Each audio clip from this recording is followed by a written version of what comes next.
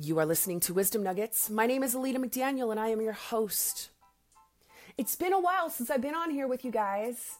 Lots has happened. And so today's topic is about a reconnection for me with my passion and with my purpose. Our topic today, surrender. How I went from LAX to Machu Picchu in 24 hours. So it's Sunday night, April 15th, and I have just declared that I'm capable to take a trip to Machu Picchu the following day. Obviously, I didn't sleep that night. There was no time to waste in overthinking or analyzing how the trip should look or flow. No time. My first of 3 flights was set to leave at 11 a.m. from LAX the following day, Monday. So I had to figure out what vaccines, if any, visas, warm clothes, etc. I would need to make this a successful adventure. Come Monday morning, 7 a.m., I was sitting in Starbucks with my mom on the way to the airport, talking about how I felt about the trip. Oddly, I felt more at ease than I had in a very long time. There's, interestingly, just something about me living life by the seat of my pants that soothes me. See, this trip wasn't just about taking a trip to a place I've always wanted to go. It was more about me conquering something in me that I had yet to conquer, which was a need for permission to live life to the fullest. Perfectionism. And, while we all have demons, some are more intricate and more powerful than others. Mine, toxically, has always been this need for permission to take action and grow, right? That it's okay to make a mistake. It's okay for it to not be perfect. It's okay for me to not have control of the way it looks. And so thankfully I've done fairly well in my life despite this, which is cool. However, it's created a huge void in my life of waiting for just the right time in far too many cases. And if there's anything I've learned in life, and especially from this trip, when I surrender to what can be, now is just the right time. And Source validates it to me every single time. So I called this trip my Celestine Prophecy because from start to finish of this trip, it was truly spirit driven. And of course, it was to Peru. So as I really wanted to learn to surrender through this trip, I didn't plan it out fully on that Sunday night. I made an agreement with myself that I would have everything I needed at my fingertips once I actually arrived. And I must say, it all worked out beautifully. Come Tuesday morning, I arrived in Cusco, Peru, with only a few hours of sleep that I'd managed to catch at the Lima airport during my layover. I was tired, dehydrated, and so ready for a shower. However, no time for that. I found a booth at the airport with the travel agency who had arranged my trip from the airport to Machu Picchu. And within 30 minutes, I was in a taxi with my sales rep heading to catch my first bus. The first bus ride was long and bumpy, and I was really just working to take it all in. The beautiful rolling hills, the bulls, randomly, wild, feasting on grass with no fences, the street dogs everywhere, and the beautiful stone-paved roads. It was all so new and beautiful to me with all of its old historic character. At our first stop, getting ready to get on a train, we ended up in Ollantaytambo. And everyone told me that ahead of time that I should sip on coca tea when I got there because it was going to help me with potential altitude sickness. So far, so good. However, I continue to sip on the tea.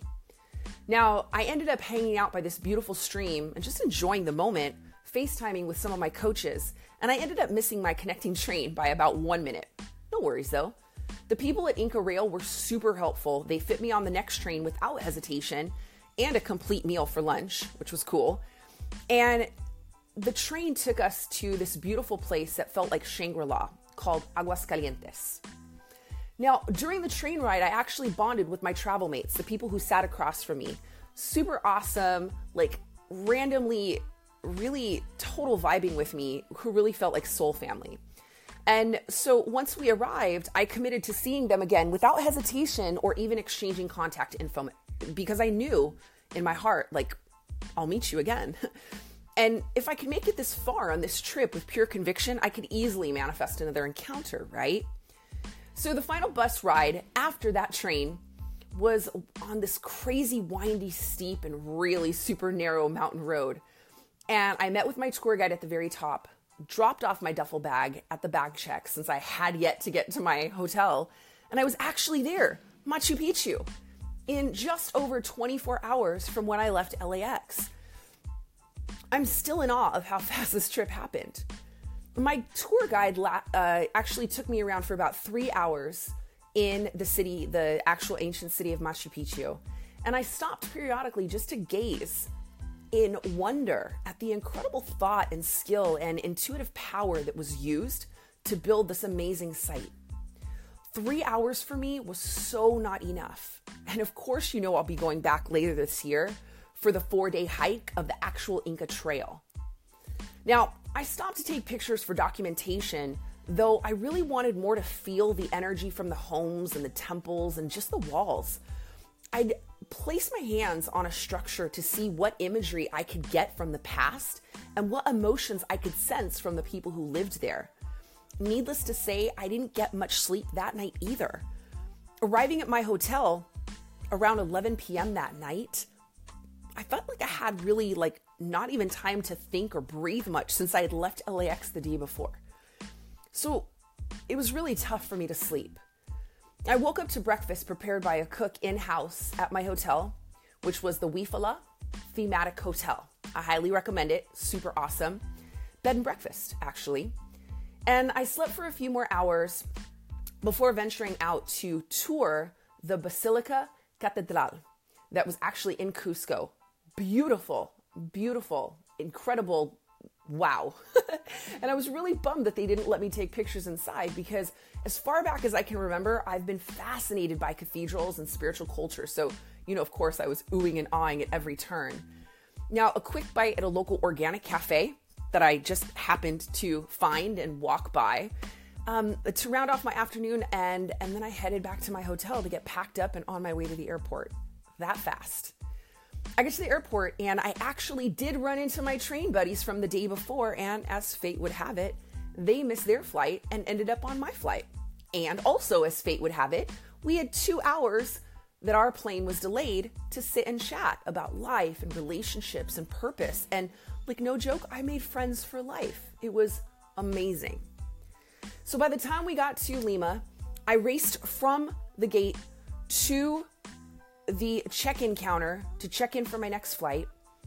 And because of a glitch that was now the second glitch in my flights from booking online, I found out I had now a 24-hour layover in the Lima airport.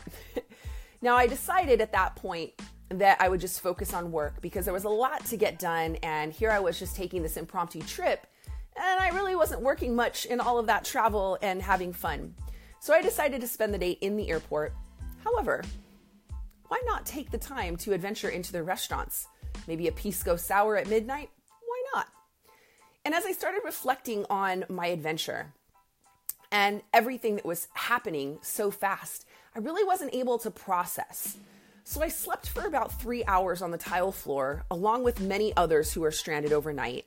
And just a couple, maybe 2-3 hours later, the officers ever so gently at 4:30 a.m. woke us up and asked us to move. It was peaceful, totally cool.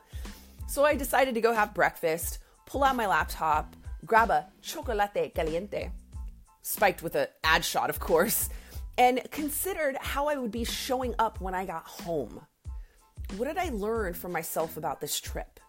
How did I learn to let go of control by allowing it to take shape in the moment, by allowing this trip to take shape in the moment, the adventures, the experiences to take shape in the moment? What did I do to allow myself to receive guidance and support from strangers? How did I show up for this adventure? And see, the truth is, I was so present from start to finish that nothing fazed me. I showed up cool and calm like a monk for everything that came my way, with a full heart and extreme gratitude for every last bit of it. And because of that, I had everything I needed with incredible ease and grace. So I spent the day in the Lima airport working, making phone calls, connecting with clients. I actually sat in the chapel and had a conversation with Source. I surrendered in that moment to allow myself to be guided at all times by Spirit, now knowing what was possible. and instantly felt something inside me shift, like big time. I now understood what it meant to be unapologetically authentic by taking this trip, to follow my intuition despite the fears and doubts of others. And I really wanted to carry that feeling with me always.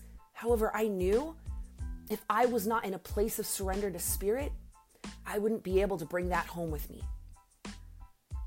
By the time my red eye was ready for boarding that night, I was so clear I'd be unstoppable that I was ready to go home and put it into action. However, due to maintenance issues, the plane that we had already boarded pulled back into the gate, and we exited the plane back to the terminal, gave up our passports to get stamped back into the country, and were given a room and 3 meals at a 5-star hotel until the next available flight, which just so happened to be 24 hours from then. Will I accept an extension on my trip in a 5-star hotel? Yeah, of course I will.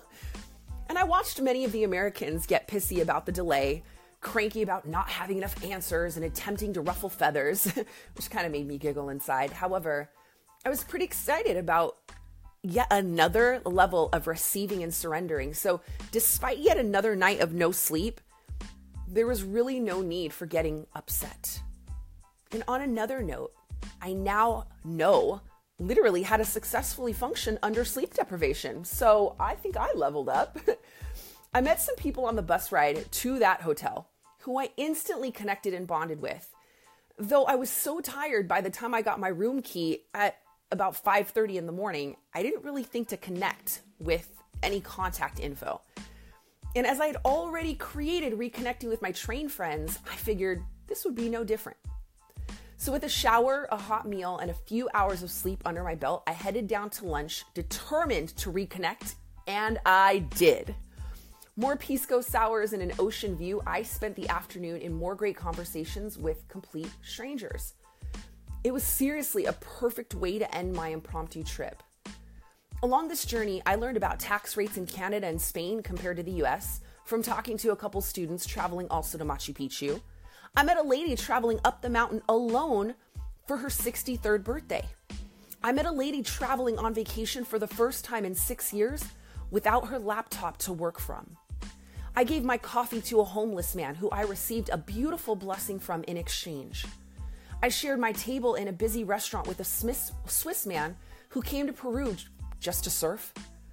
I had some of the deepest, most vulnerable conversations with strangers that I've had in a very long time, and best of all, I made some really cool friends for life along the way. This trip not only showed me how to live in surrender to what's possible, it taught me that leaving things on my bucket list is like waiting to die before I finally live. And while I've accomplished enough in my life to make most people's heads spin, there's so much more to be explored. The mindset I have now is so very clear. And I'm truly looking forward to what's ahead as I will officially be embracing my inner Laura Croft from now on.